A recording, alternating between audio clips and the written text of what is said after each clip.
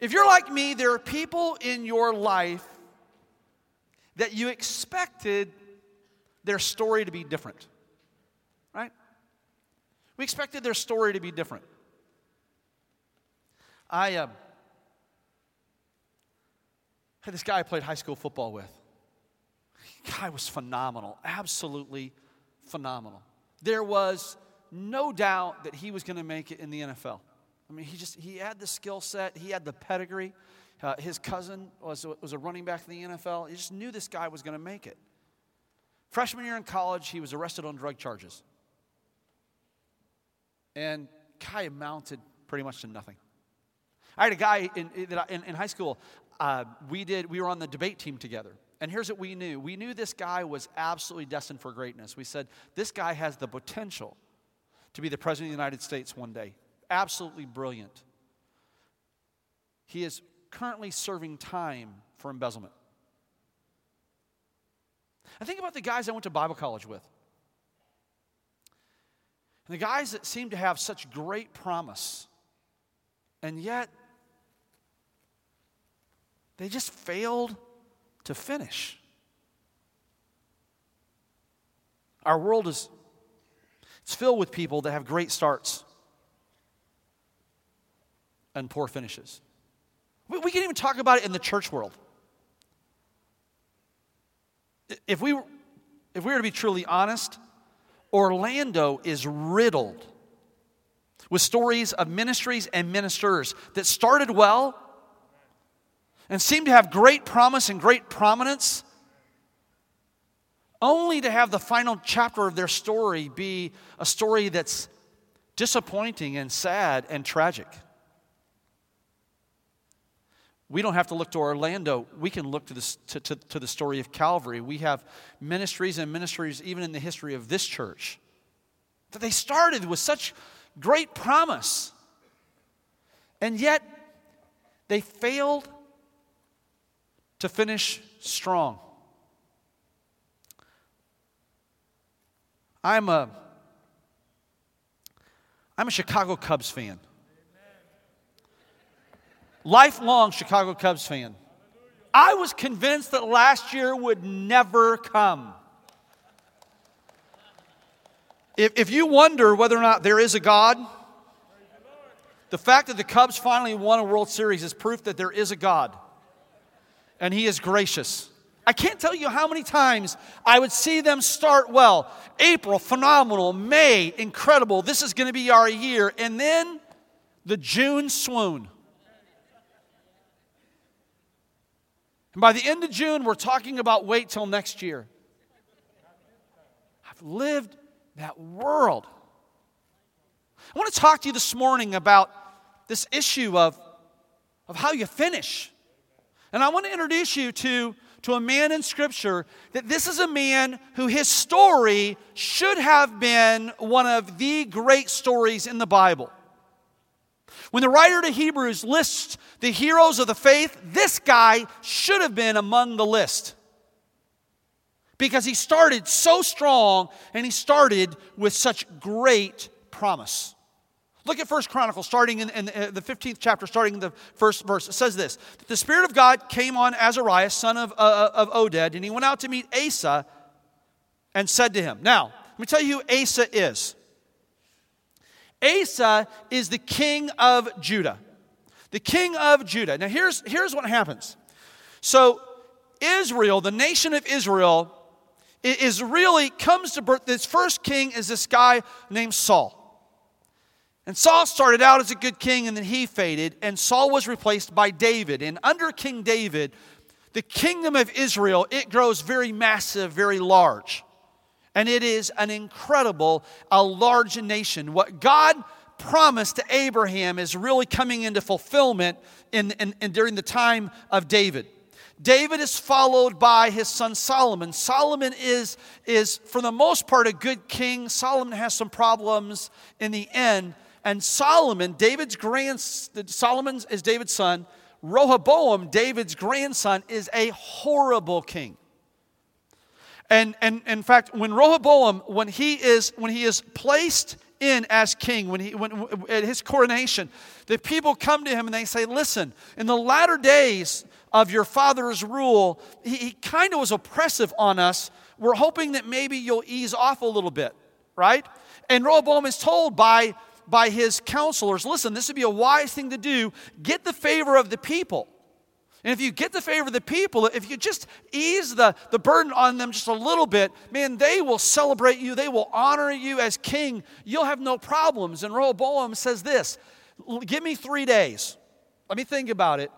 And after 3 days, he said to the people, he said, listen, you think that my father's hand was oppressive upon you? You haven't seen anything.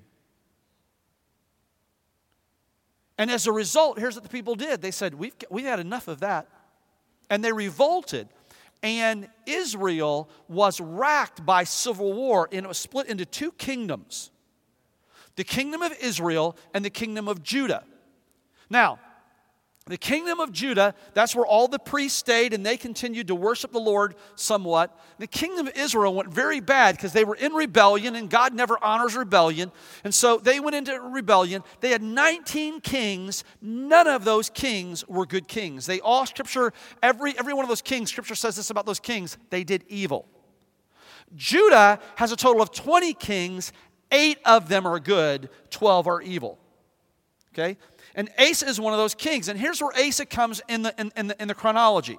Okay? So you have David, Solomon, Rehoboam, civil war, kingdom is divided. Rehoboam has a son named Abijah. He only reigns for 3 years, and then Asa is the king. And Asa he's a good guy. He's a good man. Look at what it says here in 2 Chronicles 15. We see this, the Spirit of God coming on Azariah. Azariah brings this word to Asa. And this is what he says. Listen to me, Asa, and all Judah and Benjamin. The Lord is with you when you are with him. I'm going to read that to you again because I want you to grasp that. The Lord is with you when you are with him. If you seek him, he will be found by you. But if you forsake him, he will forsake you. For a long time, Israel was without the true God, without a priest to teach, and without the law. But in their distress, they turned to the Lord, the God of Israel, and sought him, and he was found by them. In those days, it was not safe to travel about, for all the inhabitants of the land were in great turmoil. One nation was being crushed by another, and one city by another, because God was troubling them with every kind of distress. But as for you, be strong and do not give up, for your work will be rewarded. So God brings this prophetic word through Azariah to King Asa and to the people of Judah and Benjamin. Okay? This divided kingdom. And it says this in verse number 8 of 2 Chronicles 15, that when Asa heard these words and the prophecy of Azariah, son of Oded the prophet, he took courage. And here's what he did. He begins to lead very well. He does the things that are right. And for the first 10 years of his reign, Judah sees peace and they see prosperity. And Asa, he comes in and here's what he does. Okay, he repairs the altar of the Lord. It tells us that in 2 Chronicles 15:8 rather. He calls on the people to return to the Lord. Verse 9 tells us that all of this happened during this first period of his reign. Okay? And so they have this incredible time, but then what happens 10 years into his reign, they are attacked. Okay? And they're attacked by the Cushites. These are the people from northern Egypt. And what Asa does is this. He inquires of the Lord. And God brings to them a great victory. And here's what we see. We see 5 positive things about Asa's life. Number 1, he gave himself fully to the Lord. Okay? Instead of following the model of Abijah, his father, instead of following Rehoboam, his grandfather, and even the latter period of Solomon, what he does is Asa goes all the way back to his great-great-grandfather David. And he saw how God blessed David, and he saw the connection between having a good relationship with God and how the rest of life goes. And so he commits himself to being fully a follower of God. Here's what it says in 2 Chronicles 14:2. Asa did what was pleasing and good in the sight of the Lord his God. Asa made a personal decision to live in the sweet spot of serving God. He was determined that was going to be his life, and he wanted that to be his legacy. Okay, and so they have this peace in the land, and then when there's time of war, what happens is this: he still relies on the Lord, and all along he's committing himself to worthy endeavors. In fact, let me say this: you're going to leave your life one of three ways. You're going to leave this world one of three ways. You're going to leaving this world worse than you found it, leaving it like you found it, or leaving the world better than you found it. And when you look at the activity of Asa, it was obvious that he wanted to leave the world better than what he found it. So he tore down all of the pagan shrines and temples. He built a strong military. He led a massive campaign for improving the nation. And it says this in 2 Chronicles 14:6-7. It says, during those peaceful years, Asa was able to build up the fortified cities throughout Judah. No one tried making war against him at this time, for the Lord was giving him rest from his enemies. And Asa told the people of Judah, let us build towns and fortify them with walls, towers, gates, and bars. This land, it is ours because we sought the Lord our God, and he has given us rest from our enemies. So they went ahead and they did these projects and brought them to completion. Asa improved the economy of his kingdom. He improved the quality of life for those that were there. He gave himself to doing all that he could to leave his world a better place, a better society, better economy, better nation. And so he does this. Asa practices a life of faith. Here's what it says in 2 Chronicles 14, starting in verse 9. It says, once an Ethiopian named Zerah attacked Judah with an army of 1,000,000 men and 300 chariots. They advanced to the city of Marashah. So Asa deployed his armies for battle in the valley north of Marashah. Then Asa cried out to the Lord his God. And he said this, O Lord, no one but you can help the powerless against the mighty. Help us, O Lord, our God, for we trust in you alone. It's important that you remember that. What did Asa say? He said, God, we trust in you alone. God gives them great victory over the Egyptians, great victory over the Cushites. Okay? And they see this. They see this happening in a phenomenal way. So they come through this battle. They have remember, his first 10 years of reign, peace. Then they face this battle that lasts about 5 years. Okay? Then they have another 20 years of peace. And in the 35th, beginning in the 36th year of his reign, Judah is now facing another attack. And this time, it's coming from Israel. So this civil war that's kind of been a cold war is starting to heat up. And Israel is now led by this guy Baasha. And Baasha has amassed this army, and he's going to come, and he wants to do battle against Asa and against the people of Judah. Now, what did Asa do last time something like this was going to happen? He went before the Lord, and he said this, we come to you because we recognize that only you alone can help us. And what did God do? God gave him an incredible victory.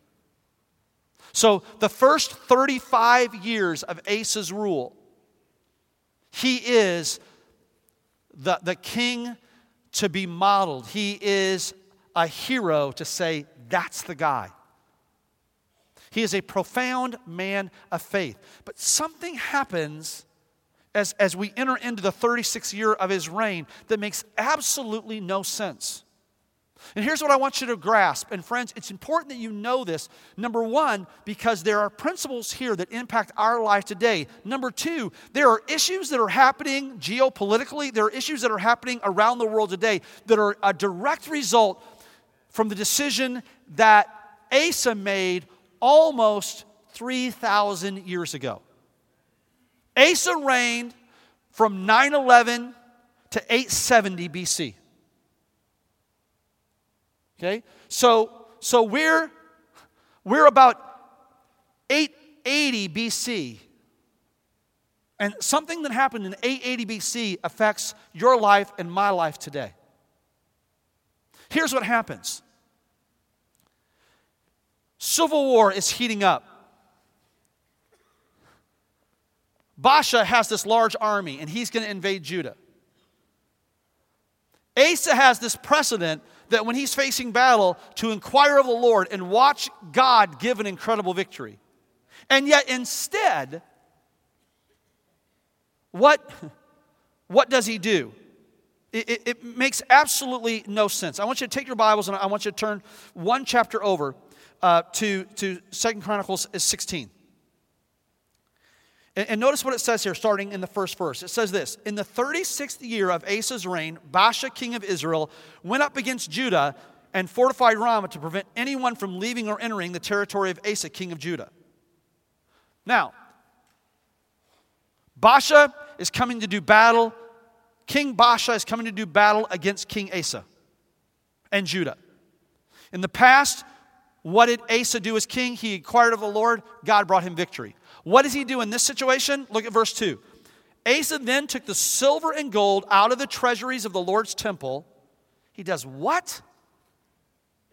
He takes the silver and gold out of the treasuries of the Lord's temple and his own palace, and he sent it to Ben-Hadad, king of Aram, who was ruling in Damascus. And he says this to this Syrian king: let there be a treaty between me and you, he said, as there was between my father and your father. See, I'm sending you silver and gold. Now break your treaty with Baasha, king of Israel, so he will withdraw from me. What does Asa do? Instead of inquiring of the Lord, he makes an alliance with the Syrians. I'm pausing because I want this to sink in. He makes an alliance with the Syrians. Listen, God had a plan not just to give Asa victory over Baasha, but God had a plan for Asa to conquer the Syrians as well. And Asa being disobedient to God, not only did it have ramifications in his day, but it has had ramifications all the way through to what we're facing today. Because Asa failed to finish strong. It doesn't just affect him, and it doesn't just affect the people around him. Our destinies are intertwined. Our legacies are connected. Your life matters. It's not just about you. See, you are called to be salt and light. You're called to be an influencer in your world. And when we fail to finish strong, it doesn't just impact us. It doesn't just impact our immediate family. It doesn't just impact our community. It has the potential to impact history, to impact destiny. How different would the world be today if Asa, instead of making a treaty with the Syrians, how different would our world be today if Asa would have simply gone before the Lord? You see, for 35 years, Asa was a good king. But you don't know him. You don't remember him. You didn't even know his name before you walked in here this morning. Why? Because those 35 years were washed away by 5 years of absolute stupidity. It all starts with this. And here's where we go wrong, and we can learn from Asa because we do the same things that Asa did. Instead of trusting in the Lord, here's what he does. He goes and he turns away from the things of the Lord, and he attempts to achieve through human strength. He attempts to achieve through his own power. He attempts to achieve through these alliances that he could form with others. And he's thinking that he can do this through human strength rather than trusting in God. Listen, it is in Christ that you are more than a conqueror. It is in Christ. It is in Him, right? Now, to Him is able to do imaginably more than we can even ask, exceedingly abundantly above all that we can ask or even imagine, according to the power that is at work within us. It's the power of God that makes the difference. But what does He do? He turns to human effort. We live in a world that we tend to turn to God last. right? We'll do everything that we can, and then we turn to God. That's the reason why when somebody says, hey, is there something you can do? Well, you can pray. People go, really? Has it come to that? Really? Has it come to that? And Asa does this. He models this. He attempts to achieve through human strength. Listen, when you lose your trust in God, you will try to make things happen. You'll even try to force things to happen in your own wisdom. And here's the sad thing. The sad thing is this, is it gives us the impression that it works. It gives us the impression that it works. Because what happens in Asa's situation? Asa takes the treasury from the temple. Again, he does what? He takes the treasury from his temple and the treasury from his own palace, and he gives it to Ben-Hadad, the king of Syria. The king of Syria, instead of having an alliance now with Baasha, he forms the alliance with Asa, and they're able to push back the invasion of Israel, and all is seemingly well. Well, all is seemingly well. 2 Chronicles 16:7. It tells us this. At that time, Hananiah the seer, the prophet, comes to Asa, king of Judah, and says to him, because you relied on the king of Aram, the king of Syria, and not on the Lord, the army of the king of Aram has escaped your hand. Were not the Cushites and Libyans a mighty army with great numbers of chariots and horsemen? Yet when you relied on the Lord, he delivered them into your hand. For the eyes of the Lord reigns throughout the earth to strengthen those whose hearts are fully committed to him. You have done a foolish thing, and from now on you will be at war. Now, I want to go back, right? What was the promise that God gave in 2 Chronicles 15? The Lord is with you when you are with him. If you seek him, he will be found. But if you forsake him, he will forsake you. Right? There's that promise. And when Asa found himself facing the battle against the Cushites, against the Egyptians, what does he pray? Lord, there is none like you.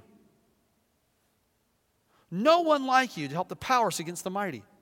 Lord our God, for we rely on you, and in your name we have come up against this valley, or this vast army rather. Lord, you are our God. He makes that declaration.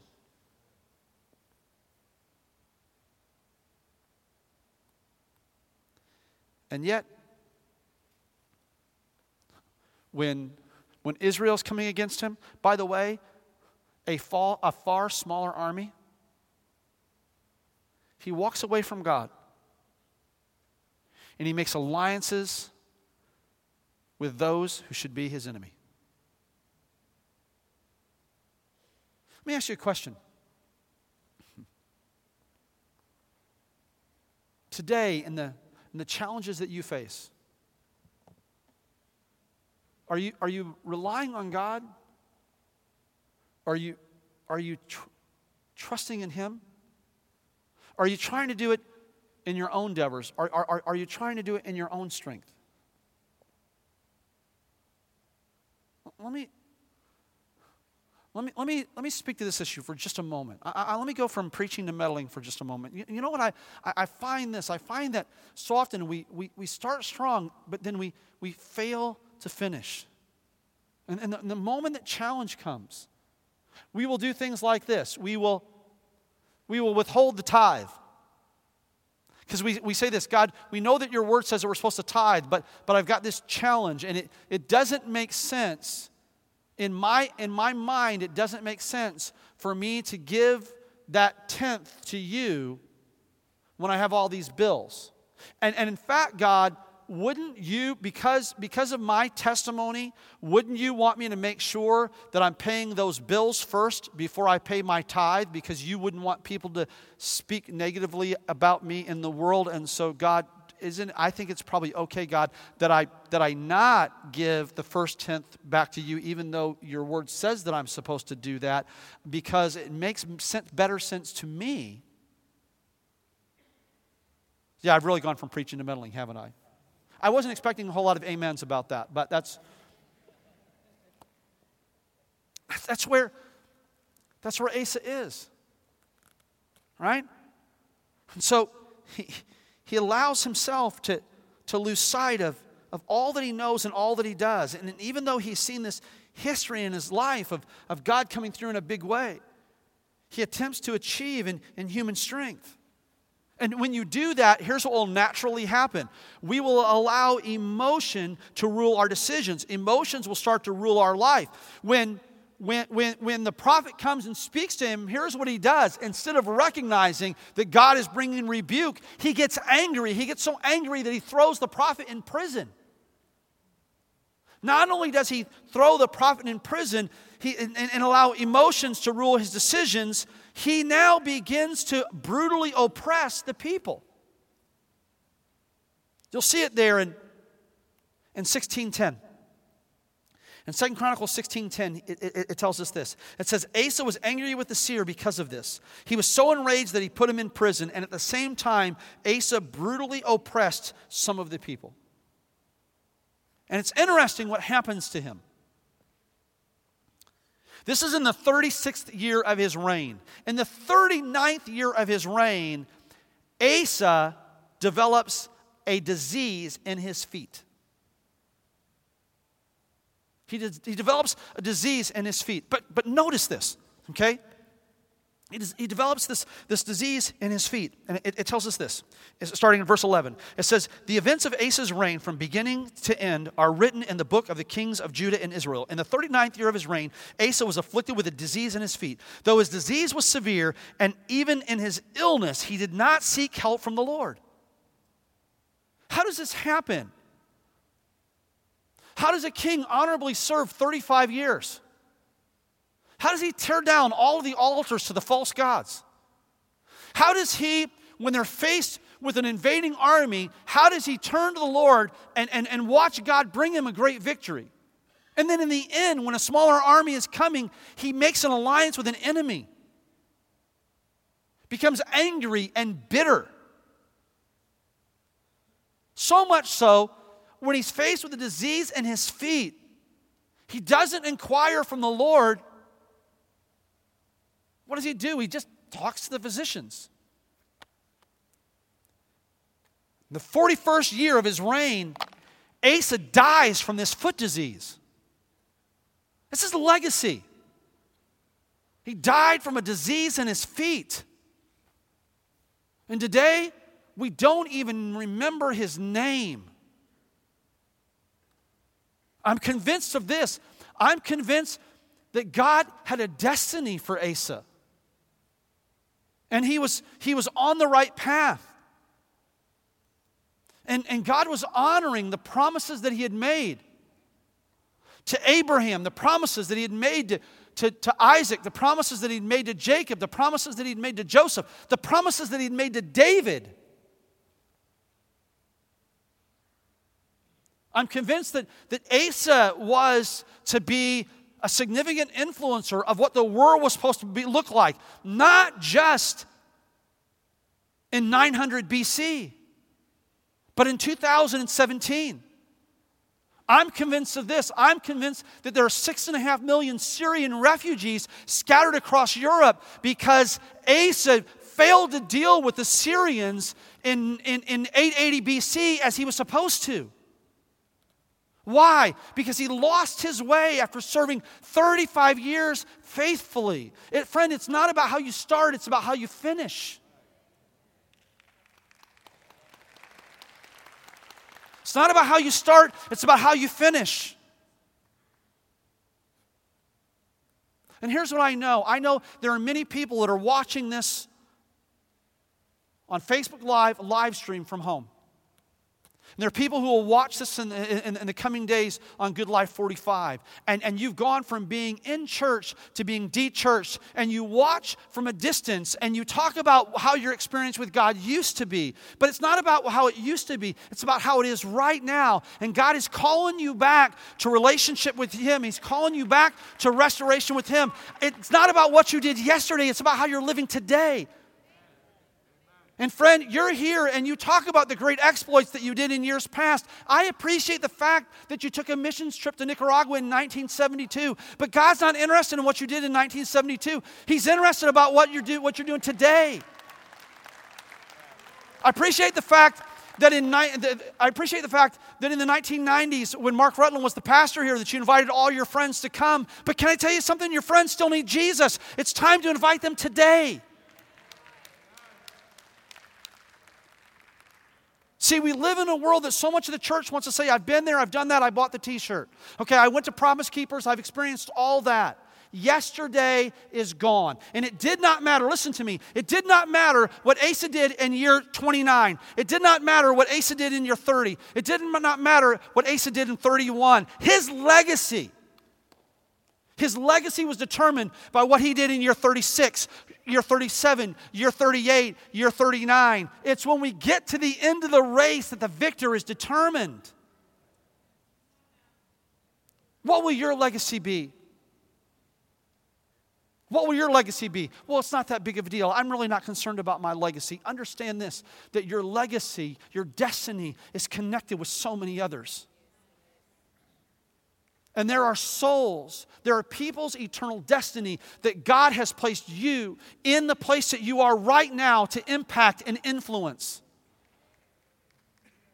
We must finish strong. You must finish strong. These days are important. And God has called you to the kingdom for such a time as this.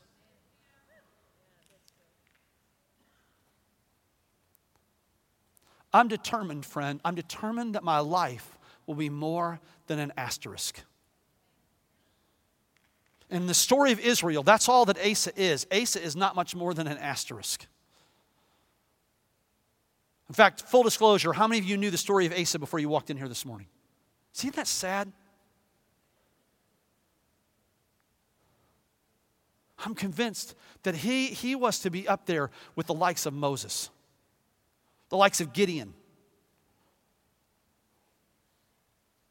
And yet, because he failed to finish strong.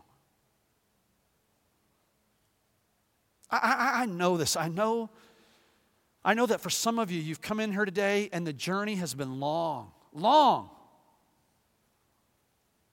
I can appreciate that. But God's got a word for you today.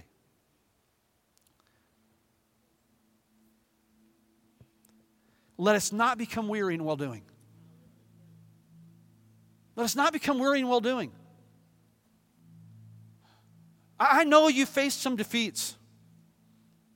I know that you walk in here with some hurts. I know that people have let you down. I know that for some of you, even the church has let you down. But it's time for those failures to be put behind you. It's time for those defeats to be put behind you. For some of us, it's not failures, it's not defeats, it's accomplishments. And we live in our former glory.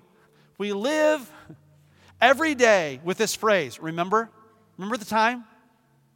Remember? I have friends that when I go back to my hometown, you know what they want to do? They want to talk about, do you remember the time? Ed, do you remember that game in 1981? 1981, seriously? Nothing has happened in your life since 1981? Let me tell you what I want to talk about. I want to talk about what God's doing in 2017. I want to talk about the neighbors that God has called me to be a missionary to. I want to talk about how God is beginning to turn my city. I want to talk about how God is energizing this church that I'm blessed and honored to be a part of. That's what I want to talk about. I'm not interested in yesterday. I'm excited about today, and I'm committed to tomorrow. And it's time for you, it's time for us to set aside our past victories, our past failures, our past accolades, and our past hurts. In fact, even the scars that you carry will serve as reminders and trophies to you that God never gives up.